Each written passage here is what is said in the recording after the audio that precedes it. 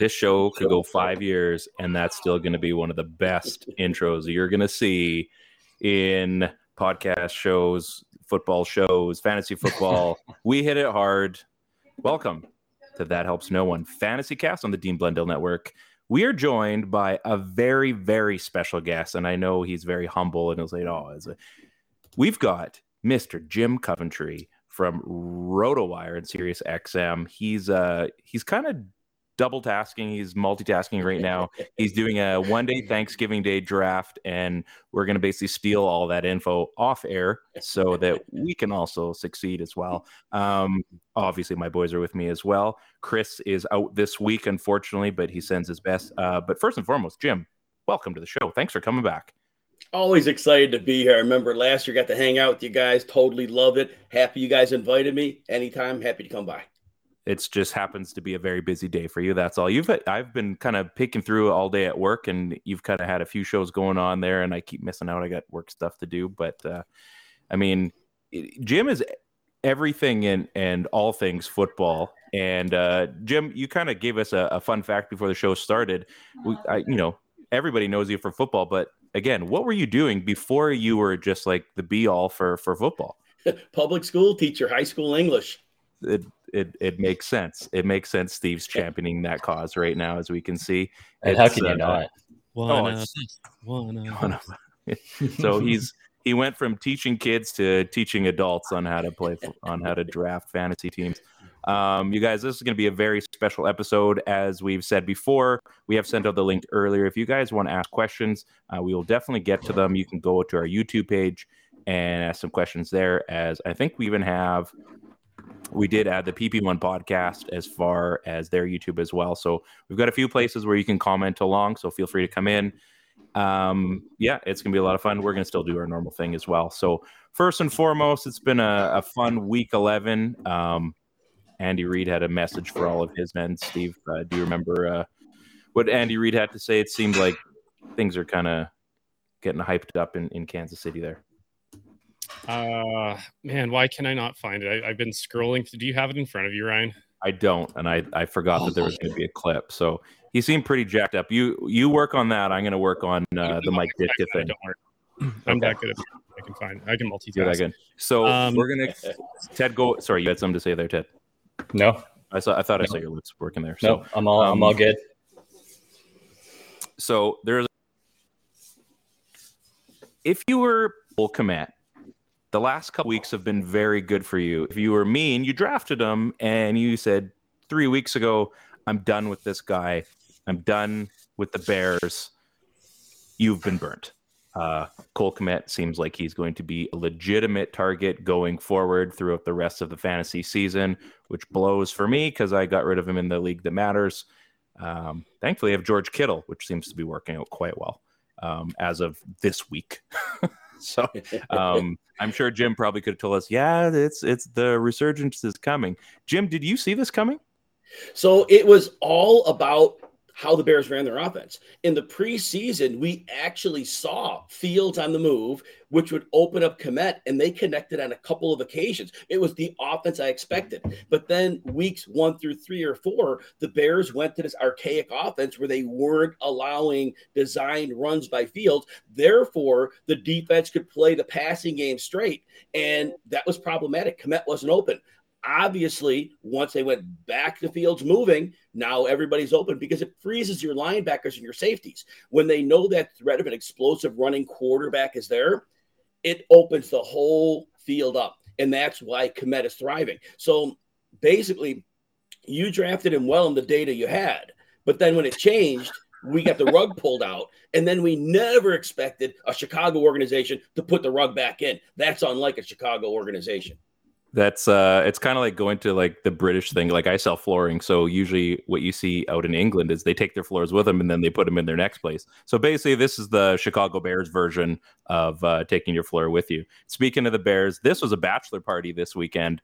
All these guys dress up as Mike Ditka went to the Bears Falcons game. That is commitment to a T. I mean, even I'm sure there's a few guys in there that struggled with a mustache, but wow, absolutely awesome. That's insane. Yeah, I dislike the Bears, but I could only hope to be part of something that cool. The grilled meats of the beer. It must have been an occasion. I know, Jim, you're probably a little bit. I mean, you got rid of all of your goodness there. Is it coming back? So, little story. Why not? Right? I usually don't talk about myself. So the hair needed to go forever. It was horrible. But my wife says, I want hair on your head. Well, my daughter comes to the rescue. Is like, let him cut his hair. And in a moment of weakness, she relented. So that went, right? Well, then this was left. It was scary. It was borderline scary. It had to go. That's why it went. It looked scary. Like scary because of like intimidation or no. Scary like put this guy up a picture up on the wall because we're looking for registry kind of stuff. Yeah. Yes, that's what I want to say. Did not want to say that on the air. So thank you. Someone else can say that it's safer, right? Yes. Do not think less, Jim. Those are our words. Sorry, Steve. I just said he wouldn't be allowed to go back teaching, essentially. That works. So anyway, Cole Kmet, I'm a little bit upset, but you know what? That's okay. My 5-6 team, we're the tortoise basically in this race, and I have a shot to make you shake your head now.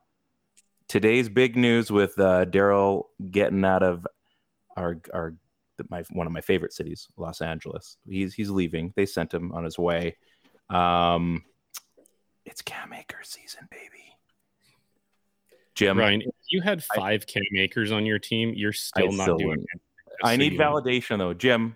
How is it gonna? Are they gonna start running literally the offense through Cam Akers, or is this like kind of false security that I'm seeing here? Kyren Williams season, guys. Damn it. Okay. Kyren. He played 55% of the snaps on Sunday. They're integrating him in. See, the problem is that they have no explosiveness in their offense.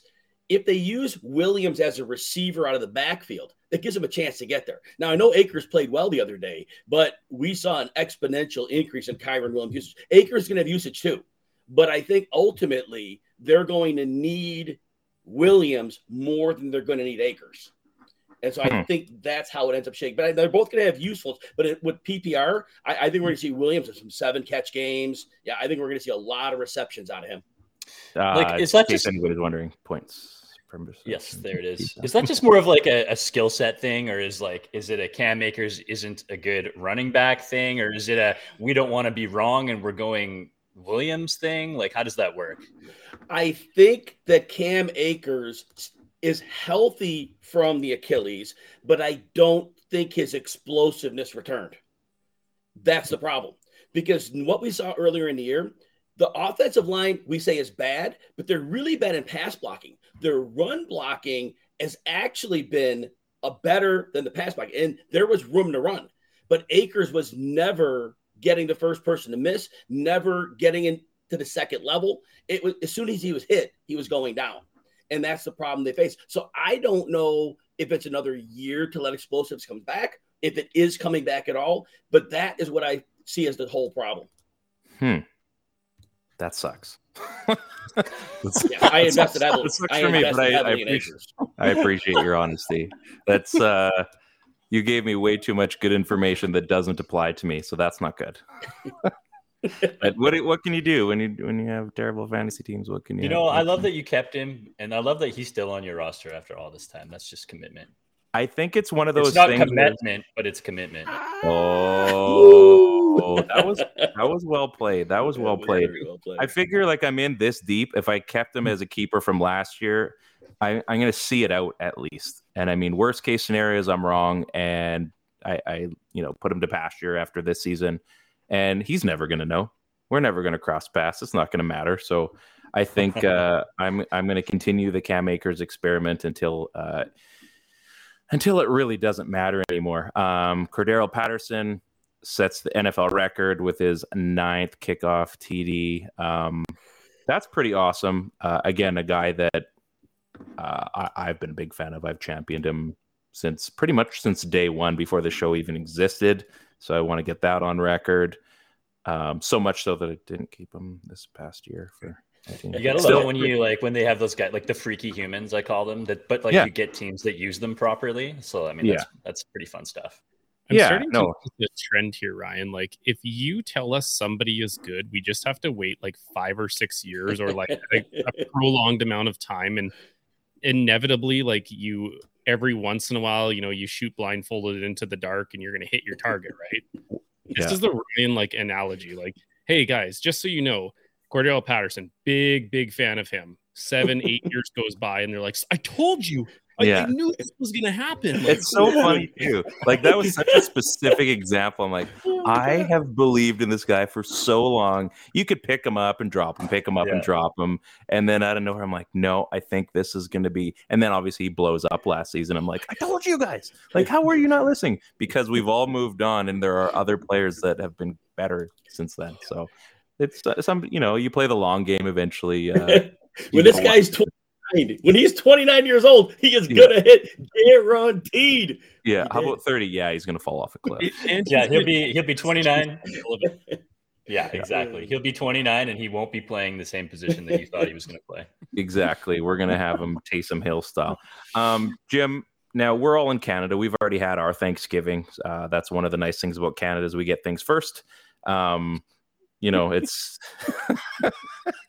but you know what, you guys do it better than we do. So you've got, what a better way to spend a day than watch football from the time you wake up, essentially on our side anyway, until the time you go to sleep. So you're doing a draft right now for this, but like what consists of Jim's Thanksgiving Day? What is the feast like? What, do you get the whole family together? Are you relied upon to do anything, or are you allowed, because it's your job, to just watch football the entire day as a work strategy? It's funny because it's work for me, and because I'm technically on Thanksgiving, like Thursday's my day off, I have to watch it between the cracks. I TiVo the games and I have to watch them late because the casual fan gets away with watching that on Thanksgiving. But for me, it's like, are you working on your day off on a holiday? So yeah, I have to actually hope that other people turn it on, but otherwise I got to catch the games late. So actually for me, it's kind of backwards. You think I'm the guy that's all about the football that day. I'm about not wanting to get called out. There's accusations that get thrown around. I see what happens here. He's always working. Yeah. So that's when you do the whole, very pick and choose which houses you're going to for Thanksgiving, because the game's going to be on, but that had nothing to do with you. Exactly. Yes. You got a stealth mode plan. That's very clever. We won't tell anybody. I'm pretty sure that we'll be. Our circles don't cross. We're good. So what's your top 3 for food for Thanksgiving? Like what hits the top tier for you? So I like this thing called cheesy corn casserole. Basically is what it is. It's cornbread, cheddar cheese, onions, corn. Beautiful side. And I don't then know what this is, but wow. Yeah, I'm thinking how this is possible, and I want to know. So that's one. And then really, I just old school stuffing, like regular, turkey stuffing. Love that. And then we have the sweet potato casserole. You eat something that's sweet and you candy it up even more. Yeah, can't really argue with that. Interesting choices. I don't know. Like I saw one of the Ravens people that I follow a lot. She posted that about what are the top 3 dishes, and I've got to go savory. Like, I want stuffing. It's the one overall pick. It's undisputed. One overall has to be stuffing. And then I went a little off the rails there. I went cranberry sauce, just because my wife makes a really good cranberry sauce. And then I went mashed potatoes, only because you got to have something to put on top of the dinner rolls and stuff like that. I know Ted's not. We're gonna mute him right now because when it gets to potato conversation, he's a bit of a child and he doesn't have a palate for it. So, Ryan, what about you? So my things have changed for me food wise in the last 6 or so years. So went on a bit of a healthy kick and cut out some things, tried to cut some weight, and I wasn't the the person I need to be. So started figuring out how food needed to go so I wasn't overeating like I used to, which I do miss a little bit. I'm not eating 60 or 50 wings at a time and feeling comfortable. I get to like 20 and I'm like, okay, my day's over. But I mean, turkey is still the be all end all for me. My wife has introduced broccoli and cauliflower cheese casserole with like the French's onions on top, which aren't real onions. Okay. I thought you were just going for broccoli here, and I was very turned off for a minute. This sounds a lot better. No. So this is like now a staple in our extended family. So she makes this huge casserole, like tons of cheese, and then the crispy onions on top. And I mean, even our kids go crazy for it. So it's a winner. That would definitely be my number 2, which is weird because that wouldn't have normally been something I would have said tears up for me. And then, I mean, how do you not go with mashed potatoes and gravy? Like, I mean, it covers the land. You've got the gravy waterfall coming in. You can cover your entire plate. You dip in left, right, and center. It's a winner every single day of the week. It's a double winner on Thanksgiving. And you go into your little food coma after you're done. You get to, I like the dark meat for turkey because I can probably eat a little bit more of that. Obviously, white meat is a little more drier. So I like to mix it in. But oh my goodness, yeah, that absolutely. And Ted, you're so wrong on anything you're about to say about mashed potatoes, and that's fine. We're allowing opinions here. That's fine. Sounds like it. Yeah, so we're gonna mute you regardless of what you'd say about mashed potatoes. But that would be my big 3, I think. So, and then I'm one of those weird people that I don't really do like the pie desserts, and you can hate me all you want. It's a thing. I have a weird palate. I don't really do pies, but I do like the treat, like the squares and those type of things. So in a different way, again, I make up for it with the mashed potatoes. I lose your confidence pretty much after that. So sometimes it's really hard being your friend, like on a good day, but then you go and say dumb things and it's live on air for everybody to make fun of you. That's fair. Fair. That's almost as dumb as Ted attempting to say something slanderous about mashed potatoes. And what? I haven't said anything bad. You know what? We're good friends here, and we've allowed this. We had this on our food show a little while back. Ted, I'm gonna give you some free reign for like 60 seconds if you'd like to say anything about the mashed potato game, or if you want to throw in some different foods, that's fine too. Pro tip: if you don't eat mashed potatoes, you don't have to go into a food coma after. That's it. That's all you got. There's been so much slander said about mashed potatoes. I don't have to say anything else. I think people know where I stand on when it comes to mashed potatoes, but I'm a dark meat guy. I got to have my stuffing. That's paramount. Steve knows this. We're on the same page with that.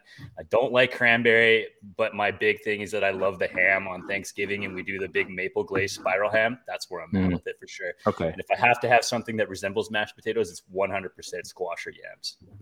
No kidding. Okay. So, I mean, here's the problem with you guys right now is Jim's probably the only smart one in here because I saw him nodding when Ryan said going into a food coma. So there's a couple days of the year where it's not actually encouraged, but it's mandatory to go into food comas, and Thanksgiving is one of those.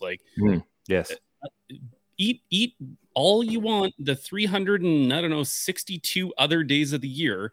Well, why are we limiting ourselves here? Let's not eat mashed potatoes because one day I might be uncomfortable. I don't not eat mashed potatoes on Thanksgiving because I don't want to go into a food coma. I'm just like a straight up not mashed potatoes guy. That's all it is. I was just giving you a pro tip. If you happen to not eat it, you might feel a little better.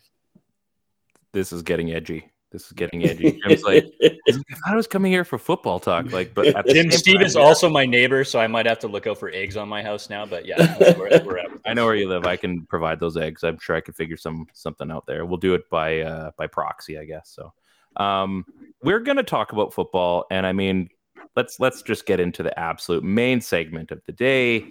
Everybody knows it. Everybody loves it. Welcome to THNO Stars. Love it. I've been working on some new sounds like Ross from Friends, but we're not quite there yet. Hopefully anybody got that reference. I hope somebody yelling pivot or no, remember the sound and it's done. So yeah, on his keyboard. Yeah, exactly. Oh, nobody said anything, so I was just hoping you guys knew. So, I thought it was obvious. First and foremost, let's go with, you know what, Steve? I would like to hear, who is your THNO for this week? Well, we were talking about uselessness in LA, and it just so happens to be that there was somebody who really helped no fantasy owners coming out of LA this week. Had a really, really big bomb of a touchdown. Like, saw the score alert show up on, the ticker, your phone, wherever, and you were like, oh, right, that guy still plays football. He was on this show last year. I'm pretty sure it's when the all name team started, becoming a regular segment with us. We got Tutu Atwell coming in for That Helps No One. Real football player.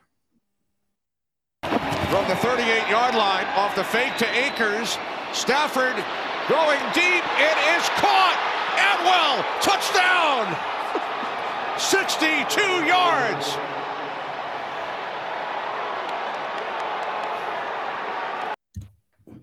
It's not Kyron Williams season. It's not Cam Akers season. Cooper Cup can't have anymore.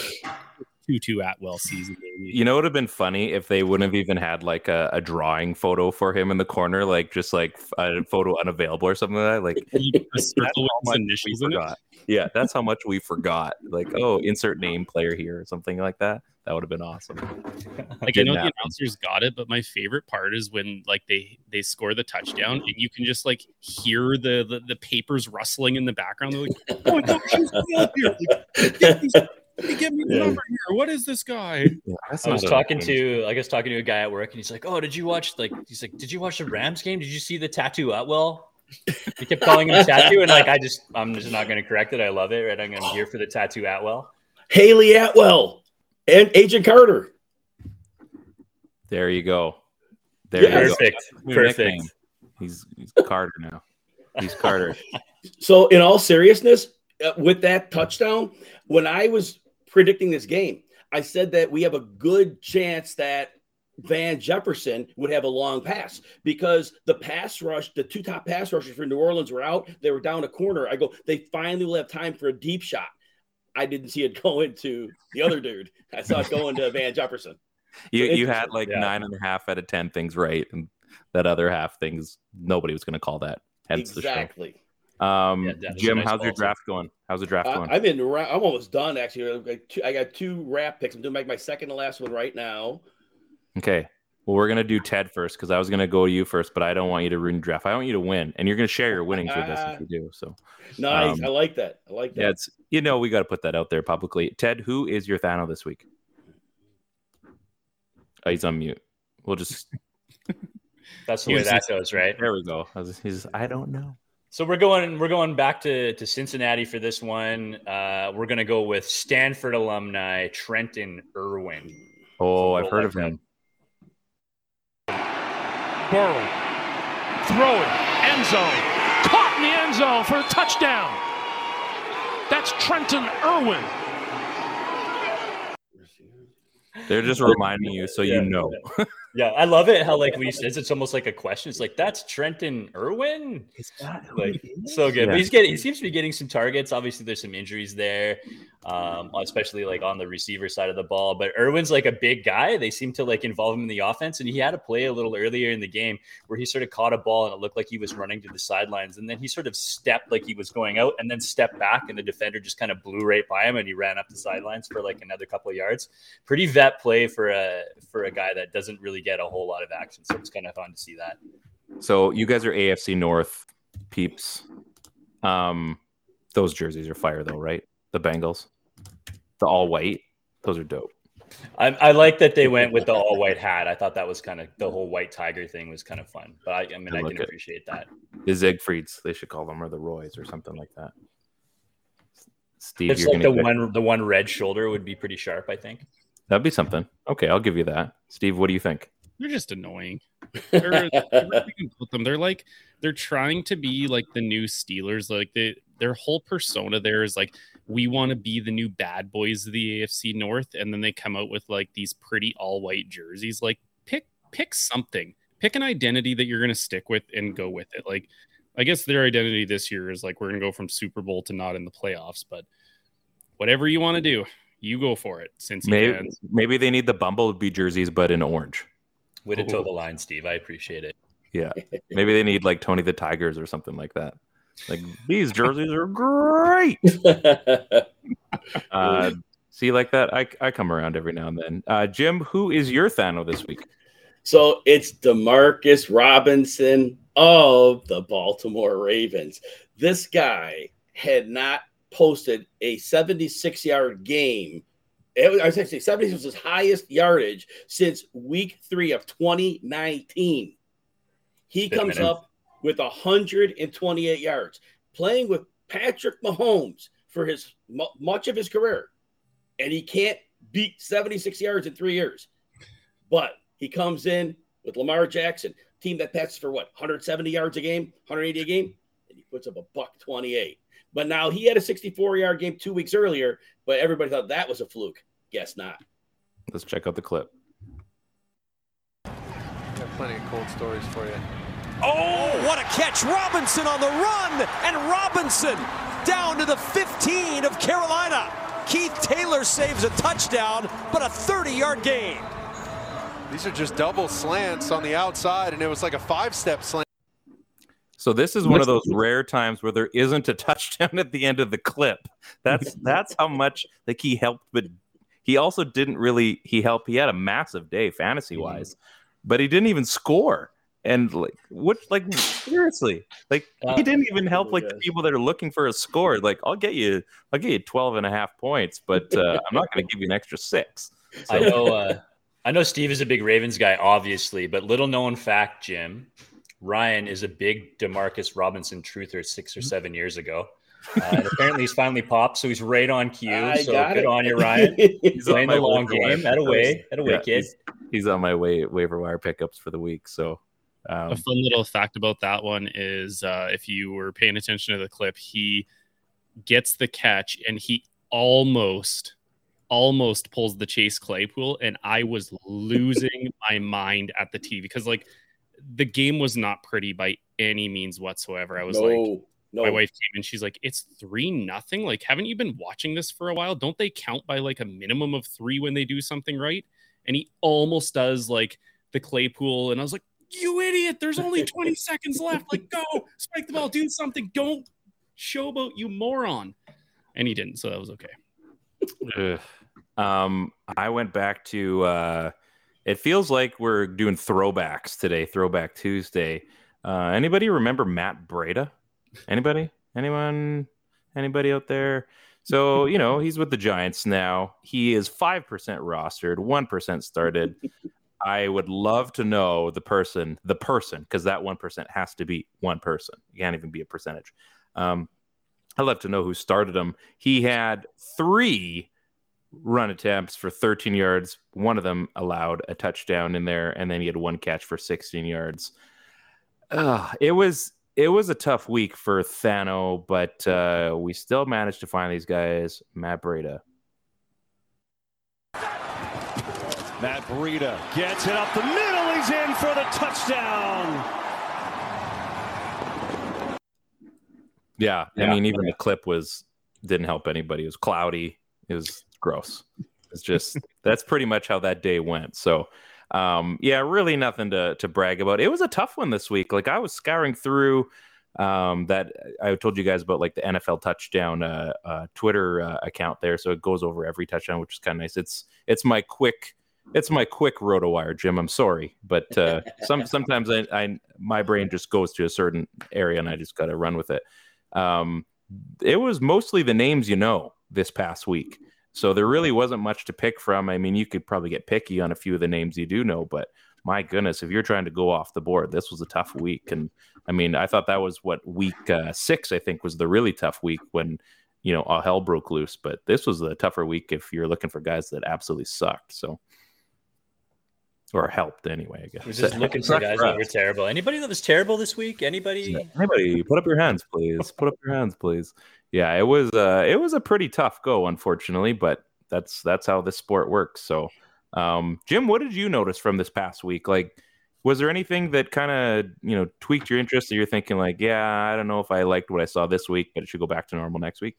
Yes, one thing that I really noticed, and this is going to be critical for DFS probably more than season long, but I noticed there were like 5 games last week where the opposing defense had no respect for the passing attack, but complete respect for the running attack. And so these teams on defense completely sold out to stop the run with varying levels of success. So if we start out with Thursday night, the Titans-Packers, the Packers are a terrible run defense, but they completely sold out to stop Henry. Now, Henry cashes the check for fantasy, but it's about 3 yards a carry. Ryan Tannehill took advantage of that because he had single coverage everywhere, and the Packers were playing soft. And so anytime they had a step, Tannehill was making every throw. So we saw in a game where Henry was the featured fantasy guy, it was Tannehill who cashed the check. That was a big deal. And then it goes into Sunday, the Bills and the Browns. The Bills go to take out Nick Chubb, have a lot of success. Jacoby Brissett throws for 3 touchdowns or 4 touchdowns, maybe even 3 at least, and 300-something yards. Yeah, 3. So we have that. And then the Eagles and Colts. We saw the Eagles having struggles on the ground, but they were successful. They lined up to stop Jonathan Taylor, 28 carries for like 84 yards, something like that, and are somewhere in that area. And anyway, the passing game didn't get going. The Eagles pull this game off. So we just keep going through. There's just a couple more instances. The Giants had Saquon Barkley taken out for the second time in 3 weeks, and Daniel Jones couldn't overcome that. The Lions win. So this is what we're talking about. And we're seeing this on DFS, your contrarian play is when you're taking that chance, you're saying, okay, I see the running back in a beautiful matchup. But if you see that the defense against the pass can be taken advantage of, they lose a body to commit to the run. That's where you have your contrarian flip. That's where you play your Ryan Tannehill and the receiver, or you play your Jacoby Brissett and you fade the running back. And I just thought that was really interesting to watch.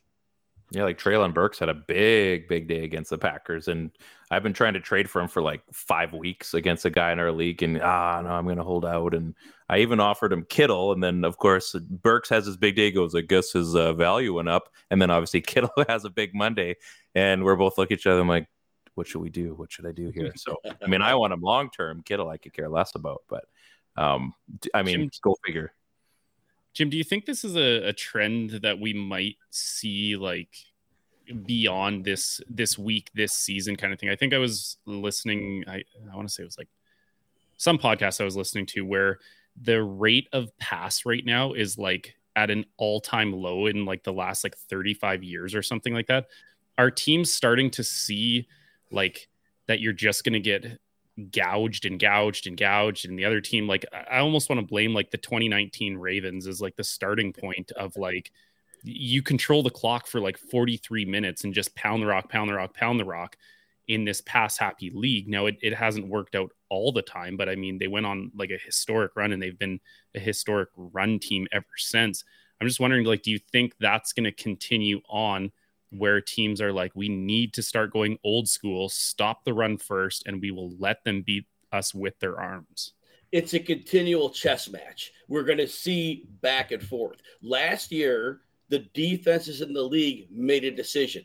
Explosive pass rates were becoming very high.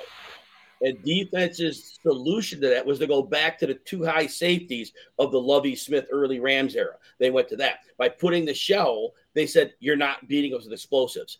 And against players like Jamar Chase, other Tyreek Hill, we're seeing mostly zone. We're seeing mostly people over the top and then saying, all right, beat us underneath. We're going to give you that.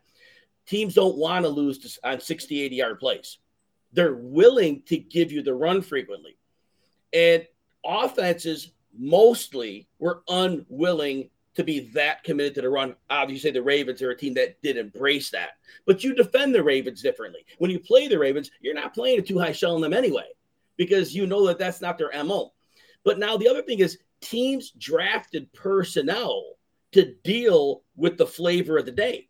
And we're starting to have issues because they're not getting the big defenders. They were getting more quick defenders to deal with the passing game. So right now we have too many small defenders in the back of the defense. And so when teams run, they're at a heavy advantage. So ultimately, though, teams want to pass the ball. That's where they want to get to. They want to try to put the defenses back in a spot where they're giving the pass. I don't think it's going back. Teams are going to have success for a while running because defenses don't mind if you have a 15, 18 play drive. There'll be a holding call. There'll be a fumble. There'll be an incomplete pass at the wrong time. They're willing to give you that.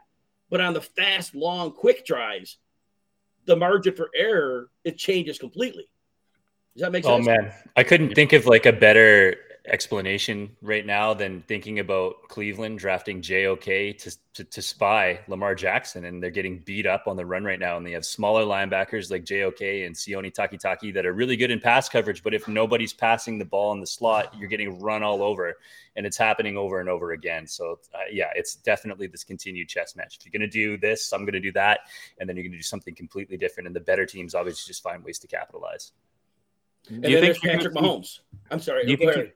I was just going to say, do you think you're going to see teams draft differently then in the next 2 years based on that? And I mean, I would assume obviously, but then how does that affect? I guess it's cyclical, right? Like we go through, half a decade where it's run heavy, and then all of a sudden the receivers are the stars, and then it goes in a wave. So I guess that's unless you want to be one of the outliers and you try to do both, I suppose, and you draft maybe more just based on defense, or maybe your team that just drafts based on offense. So, and a lot of times the players coming up the pike through the college system, a lot of those trends are the passing type trend. So a lot of times players, if the coaches are preparing them for the NFL, they're preparing them for what the version at that time was. There may not be a plethora of players of the size and physical type that they need right now.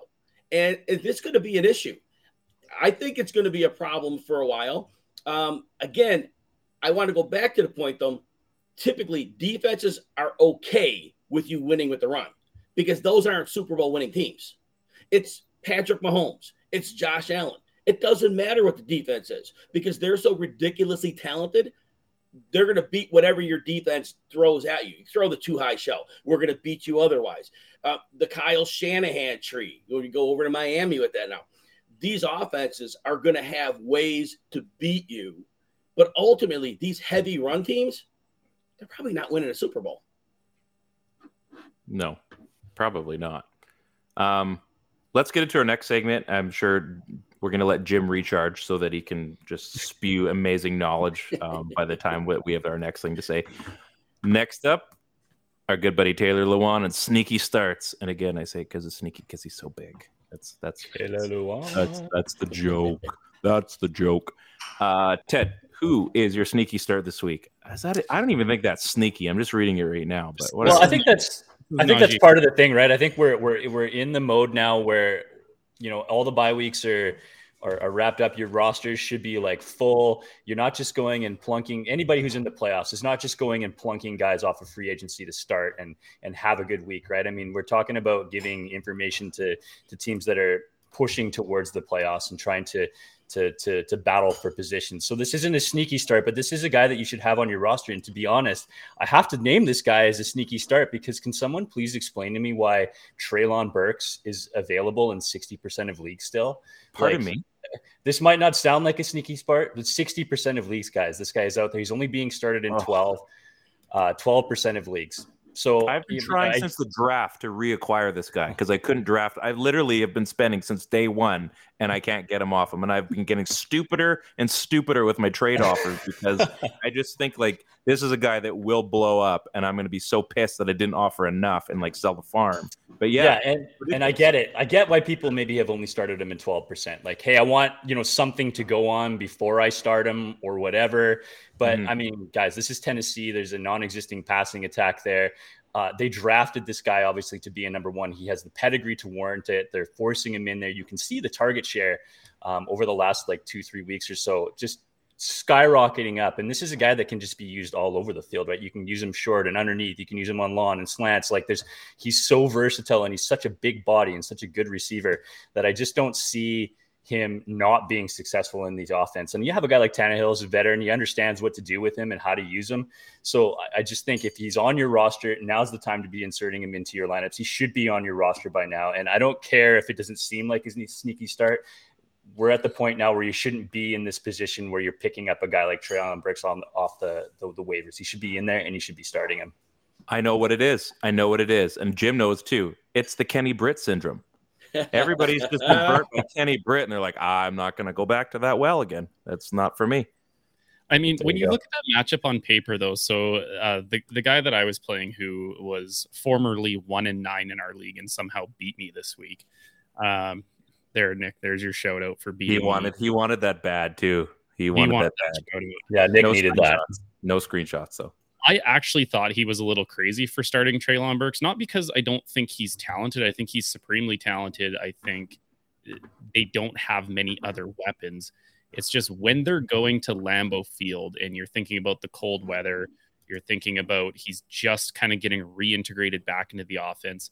And we didn't know what Green Bay was going to do with Jair Alexander. Like, I don't feel comfortable usually starting wide receivers against Jair because – I don't care if what's Treylon Burks, like 6'2", 225 or something like that, big boy.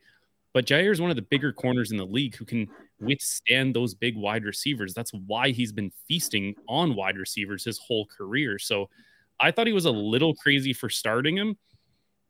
He won the week, so clearly I didn't know what I was talking about. You know what? And Jim, I know you have something to say, and I just want to praise you for a second. I was that close to taking the Packers last week. I had them originally picked going into Lambeau, and then I can't remember what clip you had last week. Yes. And I immediately went after I watched, I think it was one of your live shows, and I took the white out and I put it over Green Bay, and I went over to Tennessee. And I was so happy when I saw the way that game went, and I was like, there's only one person that I can thank, and it's the guy on our show right now, Mr. Jim Coventry. Oh, yeah, that was one of those games. I was like, you know what? Tennessee is a very, very physical team on both sides of the ball.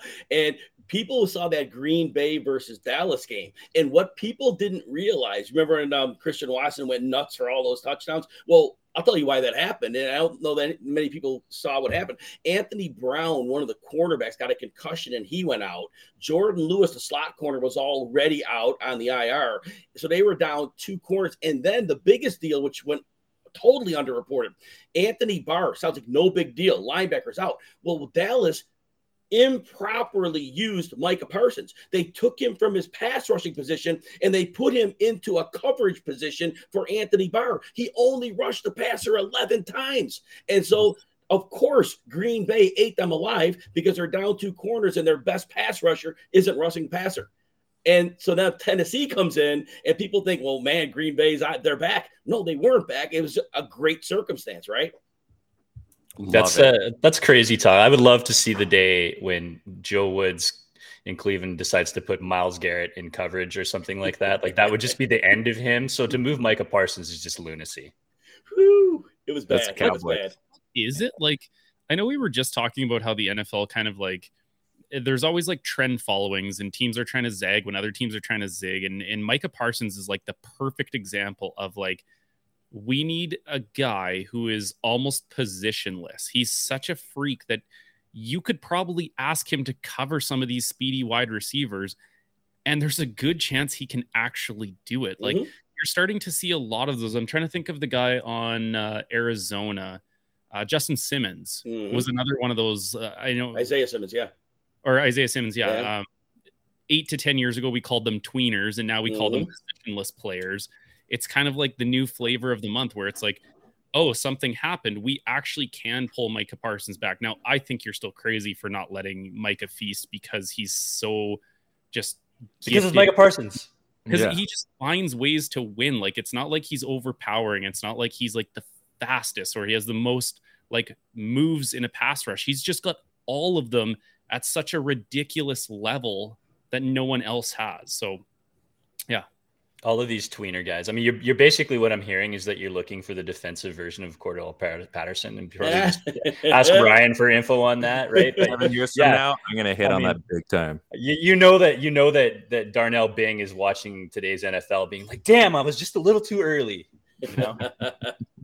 Hey, guys, real quick on positionless football, we'll go to the offensive side of the ball. The reason I believe that the 49ers brought in Christian McCaffrey was they have Deebo Samuel. Now they have McCaffrey. They are positionless players. They can be runners. They can be receivers. They can block if they need to. Kyle Juszczyk, he's obviously a fullback, but he's way more than a fullback. They use him in so many different ways. And then George Kittle, a two-way player. Brandon Ayuk only has to be Brandon Ayuk. But what Kyle Shanahan has, and he has come nowhere close to doing what he's going to do with this group. But by having these positionless players, defenses have no clue how to approach them. It's limitless, the play calls they can have. And when a defense plays a certain way, Shanahan can just completely work off of that. But this is nowhere close to a finished product. I can't wait to see this offense by the NFL playoffs. And Jimmy Garoppolo, best thing that happened to him was now – in a passing play, they simply make CMC, Christian McCaffrey, like the quick hot read. Now, instead of Jimmy Garoppolo doing something crazy, McCaffrey's somewhere in his vision, and he just gets the ball to him. Now, all of a sudden, it's a 10-yard gain, 8-yard gain, instead of a blown-up play. It's insane what they could do right now. Could you imagine having a safety valve or a hot read that's Christian McCaffrey? Probably just extended his career by like 3 years. Man. So I was just watching this week because I haven't watched any San Fran stuff since McCaffrey's been there. And every single play I saw, I'm like, well, there's 5, there's 7, there's 8. Like, it didn't matter where he was. Like, you have to dedicate so many defenders just to bottle him up. And like, teams are going to turn to that because they're not going to want that guy to burn them for 250 all-purpose yards. And then you're going to see like the real Brandon Ayuk show up. Like, that guy is going to explode. Or they let Deebo explode for a few weeks, right? Like, you're right, Jim. Like, you've got so many different guys that like, or maybe it's a week like this week, like George Kittle, right? Yes. I mean, you can let anybody run wild, and you know, your secondary and tertiary players are like CMC. I'm watching him, like even last night, I'm just kind of watching him like, well, he hasn't been like, you know, showboaty really. And I'm just thinking like, that's dangerous. Like when the guy they go and trade a second, third, fourth, fifth for isn't necessarily the best player on any given week, but he's there as a threat, essentially. Like, he's there to make you scared, and now you have to look at everybody else. So when you do start blocking and guarding these other guys, all of a sudden that's when he gets to have his day. Like, for all we know, next week he's going to go off on another 3 TD week, and we're going to be like, well, it's because they decided to block everybody else and nobody remembered to cover them. I mean, you always want to be blocking McCaffrey, but at the same time, if there's too many weapons, I mean, geez, even Jimmy G could probably run for 10 yards or so if he needed to, if everybody else is being covered. So you talk about limitless, though. Have you guys seen that Chris Hemsworth show on National Geographic? He goes and gets like, oh, man, can you imagine throw him in this Niners office and see if he can make that happen. throw and throw and see what happens. So that was like a big bit for you, right? You got like the Chris Hemsworth, the limitless shutout. The use of the word tertiary. Like, man, you're just on fire right now. I'm playing to the audience with the English teachers in the room. So Steve, who's your sneaky start this week? Mine, I'm going to go to tight ends again because I have been battling the tight end labyrinth of unknown mysteries. I can't figure it out. If you don't have Andrews, we're not going to put Kittle in there yet, or Kelsey. You're kind of rotating tight ends, and who do you start? I think it's time to start trusting Dawson Knox again. Back-to-back weeks, he has had 6 targets and 7 targets. That means they're looking his way. When you are scouring, looking for a person to add, like we were talking about, the waiver wire is going to be super thin. Maybe Dawson Knox is available for you, but if you have him, I think it's worth a start. I think it could be a bloodbath in Detroit for tight ends. I know the last time they played a real tight end was 2 weeks ago when they played the Bears, and Ryan's boy Cole Kmet, who I started and I have him on my fantasy team, went off for 74 yards and 2 touchdowns. I think they're going to look his way, and I really need them to for this week, especially. No reason. No reason. No. I really need you, Dawson Knox. If you're listening, which I know you are, I need you, buddy. I need you for like maybe just like a quick 6 touchdowns. Then nothing big, nothing flashy, but like. I mean, I like the Buffalo idea. I think there's going to be some volume for stuff like that. I mean, I think guys like Dawson Knox are the dudes that are sure-handed. You want to sort of send into the mix, like mid-game. I think he's going to be target heavy. So I think if he's available and that's the guy you have, then man, I would be all over that. You're not losing. You're not losing with the Dawson Knox team. That's for sure. So I have a tight end question because I think Steve's right. It's been a predicament this year for a lot of people trying to figure out the starts. So I'm going to ask you personal fantasy advice. I have David Njoku on my roster, and I've been starting Juwan Johnson for the last like 3 weeks, and I've been really happy with that. There's been some great returns. I sort of found some free money there, so to speak. Njoku's back. I mean, there's a good history there for the start of the season and beyond, but there's also like some pretty good matchups for Juwan Johnson. Who are you starting moving forward? So I thought last week David Njoku was a bench because it was the first week back. I thought he got rushed back and his snap share was low. He actually ran, I don't have it in front of me, but he ran a low snap share in the game. And so I think they eased him back. It gets more difficult now because Juwan Johnson, he's been like a 40 to 45 yard guy. I think his last 3 games, 42 to 47 yards. So he's got that base of yardage, but there's not a lot of upside. He's touchdown dependent, right? But he scored 4 touchdowns in the last 3 games, and it goes scrap plates out a little further than that. But those touchdowns aren't always sticky, right? And so that's what makes it difficult. We're being touchdown dependent. Whereas David Njoku had a number of games in the 70 to 90 yard range with another week. I'm not worried about opponent with him, because he is not your typical tight end. He's like a wide receiver, right? And especially with Amari Cooper out there and Donovan Peoples-Jones has played well. So the routes that Njoku's running are ones that they can get him open on. And with the 2 tight end sets they run, they spring him open pretty easily, frequently. So that said, Njoku has been a star this year. And we threw last week away. I didn't want to play him, but I'm good this week. He's a week back. So I get him back in the lineup because I just don't think those touchdowns are going to dry up on Juwan Johnson. And then we get a 4-point game. And I think Njoku, that's his floor. Love it. I'm so glad you're here. He's only available for a short time, so you better get those in. My sneaky start this week is Joshua Palmer. He had a decent little day. 8 targets, 10 catches, 106 yards, 2 TDs. Love that fresh smell of J-Palm in the morning. So I do suggest that you go and you start him this week. I mean, run the hot hand. Obviously, we're getting into important weeks now in fantasy. So, they're going to probably, he's not going to be your feature player that you're going to hang your hat on, but you know what? Trust Joshua Palmer to at least get you in the mix this week, especially on a team like mine where, anything and everything is welcome. We will take all scraps of any kind, whether they're the shiny ones or the ones where you really have to dig. So Joshua Palmer is my start of the week. Let's get in. Do you believe in that start? Like I was talking to someone about Joshua Palmer today, and with Keenan Allen being back, we just talked about guys coming back and, you got a week under your belt. I don't think he was the same Keenan Allen in this first week. Mm-hmm. Obviously, it probably is dependent on whether Mike Williams is going to be healthy going into it. Is he somebody you can trust? Like Ryan's going to start him regardless because 2 points on Ryan's team is like, that's a bombshell coming in. That's a big one. If I'm a playoff contender, can I trust Josh Palmer? In the first 5 weeks of the season, he was 25 yards or fewer in 4 of those 5 games.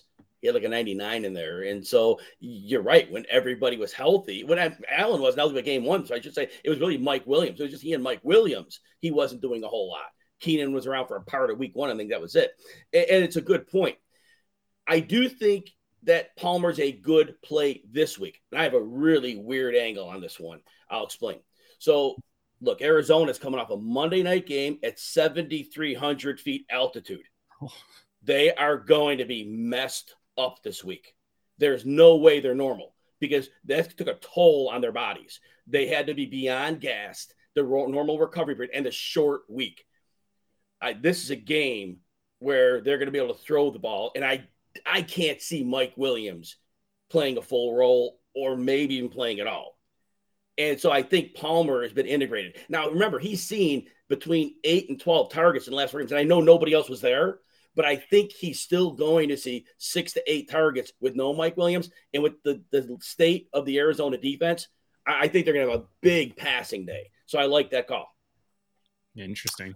It's also pretty funny. I know what I'm talking about here. I'm not just a pretty face. Jim's going to say up there, he's like, I really didn't like that, but I needed to make sure you looked good. So imagine you signed a team up for an international series game and you're like, yeah, we're going to be down in Mexico. And they're like, sweet. Like, it'll be like, Palm Springs, Florida kind of idea. And they get there and it's just pouring rain. And you're like, what? Not what I thought. Not what I thought. Didn't sign up for this. Like, I would rather be in Arizona where there's a dome over my roof. Like, yeah.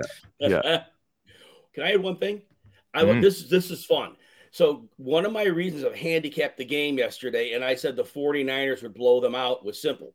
In the week leading up to the game, 49ers went to moderate altitude to get ready. They went to Colorado, higher altitude. They prepared. What did Cliff Kingsbury do? Nothing.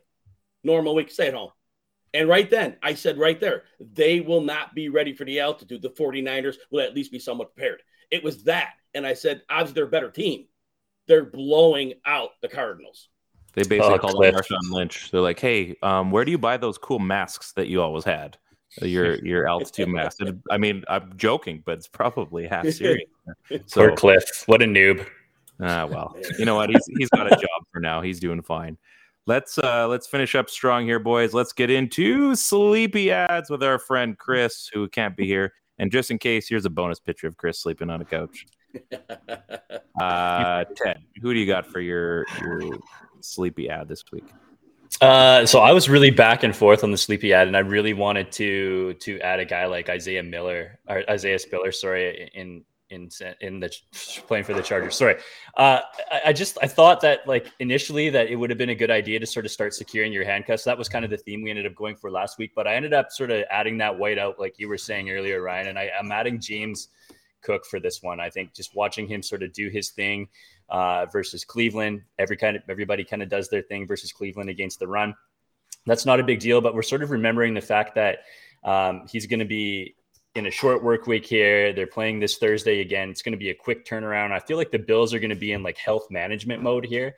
So that's not just Allen, right? That's a little bit of everybody. I mean, that's sharing the workload between him and Singletary, who didn't look bad in this game at all, looked really good, but I think he's going to keep, finding himself a role on this one. I think he's proven that when he gets the ball, he balls out and looks good doing it. I think he's got some decent yards after contact numbers and some miss rates. So the cool thing about this one is, in terms of the sleepy ad, is that he's going to be available in like 76% of the leagues that you're playing in right now, which is just staggering if you're talking to me about a guy that could potentially just take over and be a number one back should anything happen either.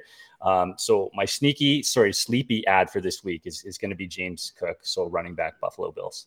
I like Cook. I liked him earlier this year. So we're going to go micro macro kind of thing. So if we're looking macro, like think of it as micro as a season. So 8 weeks ago, I really liked James Cook. So now is the time you should be adding him before going on Ryan's mentality. Steve, who's your ad this week? I am going to the injury, reserve pup place, and I'm taking Jameson Williams. I drafted him. You guys know I'm a big Bama fan. I know what this dude can do. He is pretty much like a Jalen Waddle clone. I think maybe he's even a little better. I think his ceiling could be more explosive than Jalen Waddle. Chris actually told you guys to all add this guy in week 2. Some of you listened. A lot of you didn't. He's still available in almost 60% of sleeper leagues. He's owned in just 22% of Yahoo leagues, which to me is absolutely wild. Like, I know he's been injured the whole time, but people, what are you doing? It's called stashing. You pick a guy up, you throw him on your IR. Don't keep a guy like Zach Ertz on your IR. You don't need him for this year. If you're in a keeper league or a dynasty league, you're not keeping him anyways. Use it for somebody who could absolutely explode. I actually wrote this before the news that he was possibly playing on Thursday. I have in the notes here, he's looking like he might come back after Thanksgiving. I might have gotten an early Christmas present here because I have been trying to shop him to find a useful player for this year lo and behold, I didn't even know I had him just sitting on my roster, just waiting to dominate the rest of you idiots. He is going to be your championship winning player when he hits the field and he is paired next opposite Amon-Ra St. Brown. These dudes are going to feast. It's going to be the new Jefferson Thielen, whatever combination you want to add out there. Jameson Williams is a fantasy football winner right now, and you idiots let me keep him when I tried giving to you for bargain bin shopping prices. Shame on all of you. Maybe you're healing from that trade finally. We've been joking about the Cooper Kupp, Melvin Gordon trade. Jim, you don't need to weigh in on that. I'd appreciate that. You keep the obviousness of it. Today was an interesting day, as we all saw. But Steve and I have been joking that maybe our trade actually broke fantasy football as a whole because only bad things happened after that. So maybe the world is healing. Maybe football is healing with an ad like Jameson Williams. So I'm gonna get into mine here quickly, and then hold on a second. I want to hear before I might have a couple hours of left of the trade deadline here. Is Jameson Williams a guy that is going to provide instant returns for fantasy football owners, or is it going to take him 3, 4, 5, or is he not even going to be ready for relevancy this year? What do you think? My expectation would be no. He hasn't had the integration, the practice time. He's been recovering. He's been rehabbing. My guess is even in training camp, whatever he did, it wasn't part of the fundamental install of the offense. And there's a timing. And still, Jared Goff, in terms of a downfield game, that's really not his thing either. And it's going to be really hard to integrate him in at that point. I think it's more of a next year thing. But could there be a splash game? Of course, there could be. There definitely could be. And Ryan, when you're done, if you want me to give you one sleepy ad when you're done, I could give you one as well. Oh, absolutely. Jim, we're not going to ask, but if you want to give one to us, we're not going to say no. So my ad this week is Austin Hooper, 10% owned, 3% roster. Titans offense is starting to go up. Tennessee is facing between the 10th and 20th ranked tight end defenses to end the season, aside from the Cowboys, obviously. Aerial yards, let's start looking at it. We've been talking about it in tight ends. We've seen a trend this season. So, get in. Again, I'm not telling you to start them, but definitely stash them at the very least. And, if things get a little dicey and you need to add somebody in on your run through the playoffs or in the playoffs or in the final, maybe not the final, but go and add Austin Hooper. The worst case thing is you're going to be my team and you just miss the playoffs altogether. So, Jim, you obviously you get last words here. You can say whatever you need to say. This is one more vehicle for you to get knowledge to the listeners, the viewers. Have at her. Teddy, you got a question?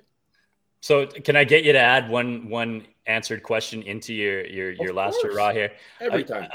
I've just seen in a lot of leagues that I'm working, Deshaun Watson's name's all over the place. What can people expect from starting a guy like Deshaun Watson moving forward? Is he going to be, a good fantasy player? Is he going to be a good quarterback? Is it going to take a little while? Obviously, I think that the Browns season is pretty close to done here, but what can people expect from a guy like Deshaun in that offense? We saw him in the preseason, and he looked really rusty. He looked like he was a guy who hadn't played in a long time. Now, he's been with the team. Is he going to come in hot? It's possible. But there's that uncertainty. My guess is if it's just rust, it could get knocked off pretty quickly. The first game back could be a little dicey. But my guess is, especially if they're out of it, they want to see what they've got here. And they're going to want to throw the ball. And they could be a really dangerous offense because defenses still have to come in stopping the run because of that offensive line, Nick Chubb, and the heavy personnel formations they use. So I do think maybe the first game, not so much, but I have a feeling with the weapons he has and the running game and the play action, and play action is going to be a killer for Watson. So I think ultimately he is going to be a high ceiling player. Dang. I appreciate the insight. No, not, but. Oh well. Who's your ad, Jim? So if you got to start too, we'll let you. We'll throw one of those in too. You're going to need this player for a couple weeks from now, but we all need running backs. We know how this works, right?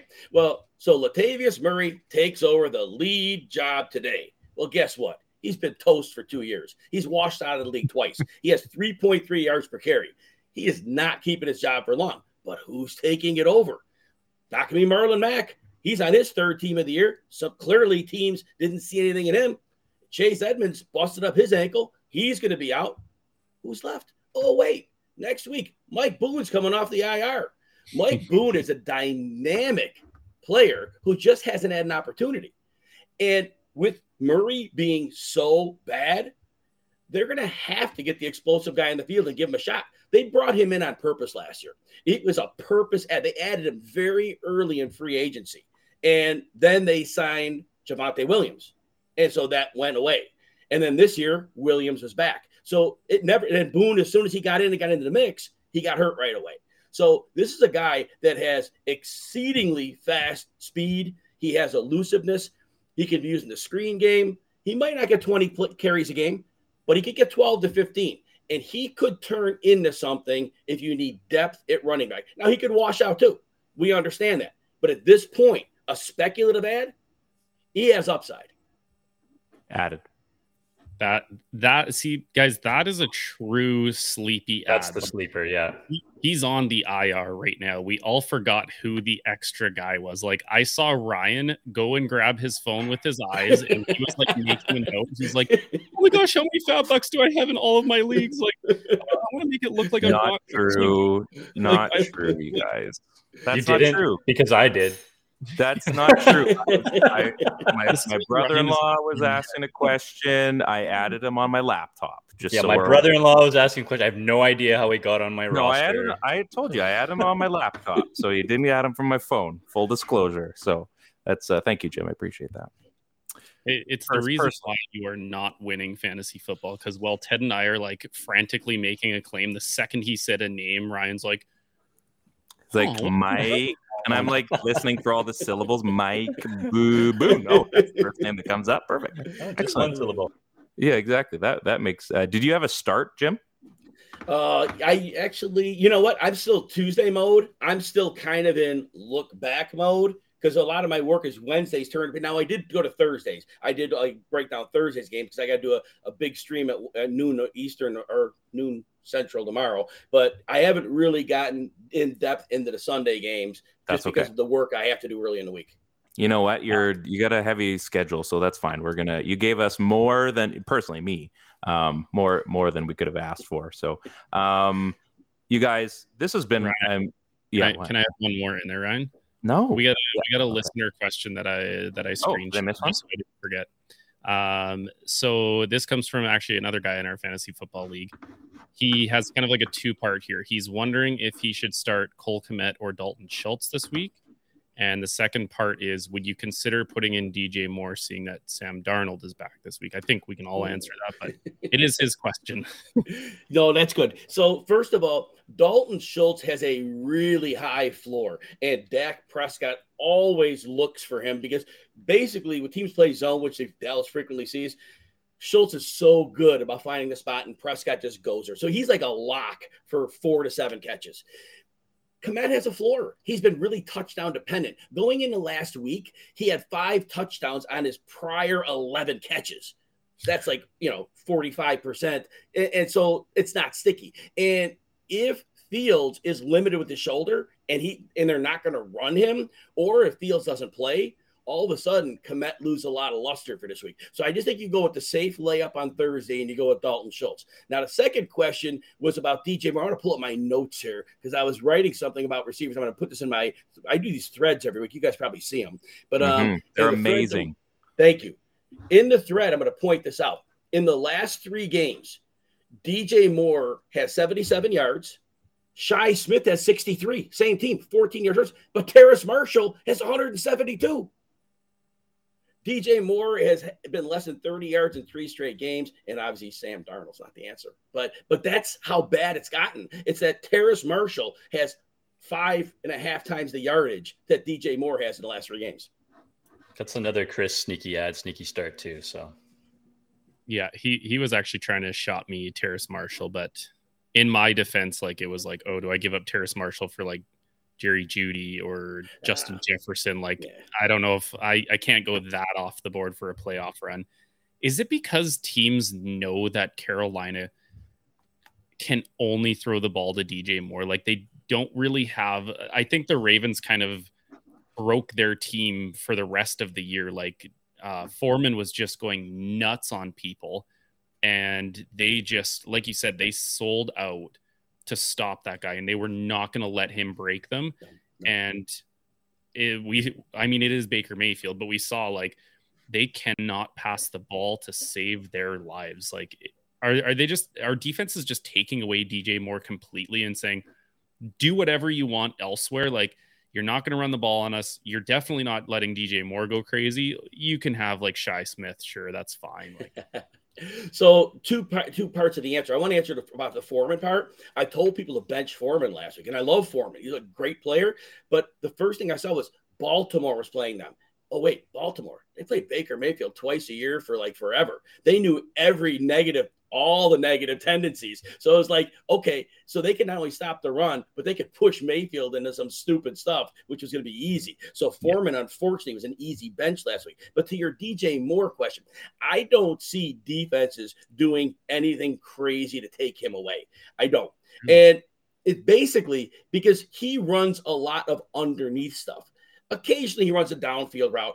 Terrace Marshall's been successful because he's primarily a boundary receiver. He's running the same types of routes against smaller corners. He's a bigger receiver. And whatever they're doing from a coaching standpoint, they're willing to have whichever quarterback's in throw the ball up the sideline. And Marshall can make plays on those, even if the ball's a little off target. Whereas when we're facing zone defenses, that's where DJ Moore is running. DJ Moore is running into the area of the zone. And one of the keys to this year why a lot of offenses have struggled, zones used to do a lot of movement before the snap with the offensive movement. They would tip their hand. The quarterbacks have a lot of pre-snap information. They would know what's going on. This year, defenses are much more disciplined. These defenders are not moving until the snap, and then they're making their move, and the quarterbacks aren't processing it. And a lot of the stuff in the middle of the field that was there and easy, it's not. DJ Moore is struggling because his quarterbacks can't read what the zone has because of the lack of pre-snap information. Are you also a little curious of like, I know it's Carolina and they've been struggling for years, and the offense ran through Christian McCaffrey for forever, and we know that. I remember watching a lot of Terrace Marshall Jr. at LSU, playing Bama a lot. He was a freak of nature. Like, his catch radius was like Mike Evans. It reminded me a lot of Mike Evans, just Johnny Manziel chucking the ball up to him and be like, thanks, Mike. Like, thanks for making me a first round pick, even though I'm not a good football player. Is there a reason why they have not utilized this guy, and just all of a sudden lately he's become, a go-to target for some strange reason, even though they can't pass the ball? They were asking him to run routes that were not clearly in his skill set last year.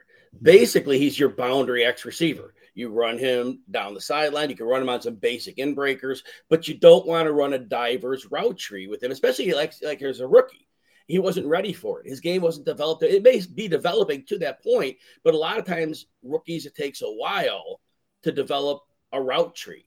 And so they were asking him to do too much. The game was clearly overwhelming to him, and he just got lost in it. He got completely lost in the shuffle. This year, they've simplified it for him, and it's going to allow him to be able to make those growth steps. You get good at the first step. Now we build on that in the offseason. So I think Terrace Marshall is a strong work in progress with a good ceiling for the future. I just think he was completely mismanaged by a bad franchise last year. Fair.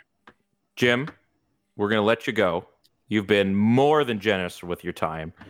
Thank you so much for coming by. Obviously, good luck on Thanksgiving, and hopefully your draft was as prosperous as you hoped it would be.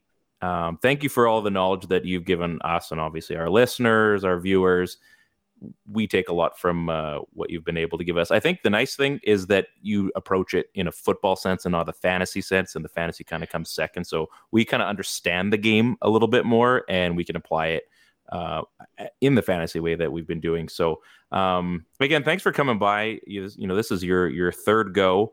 on That Helps No One. And I mean, you're practically a veteran. So if the whole Sirius thing doesn't work out or Rotowire, we'll maybe, I mean, it's a non-paid position, unfortunately.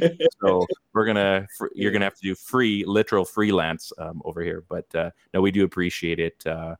Guys, any final words for Jim? Yeah, just thank you. Yeah, I mean, again, really appreciate your time.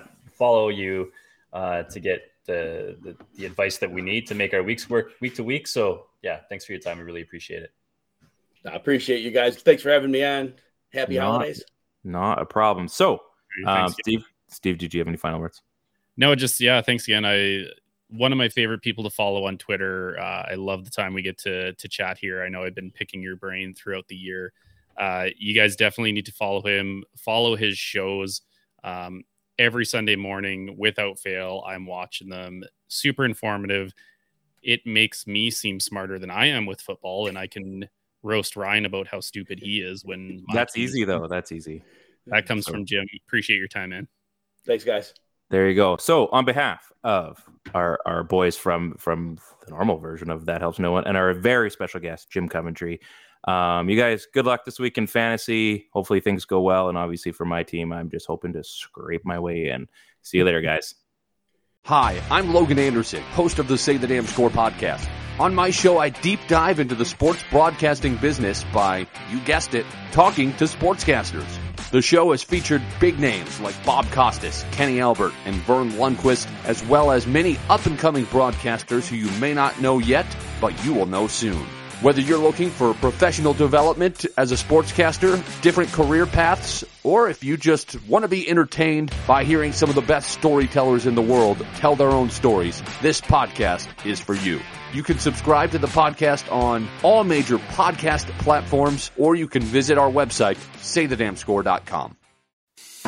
I'm Matt Kundle, host of the Sound Off Podcast, the show about podcast and broadcast. Since 2016, we've been speaking with amazing people who have populated your ears for decades. Legendary broadcasters, research wizards, talent experts, podcasters, voice talent. Almost 400 stories, all for free. Subscribe or follow the Sound Off Podcast on Apple Podcasts, Spotify, Amazon Music, or at soundoffpodcast.com.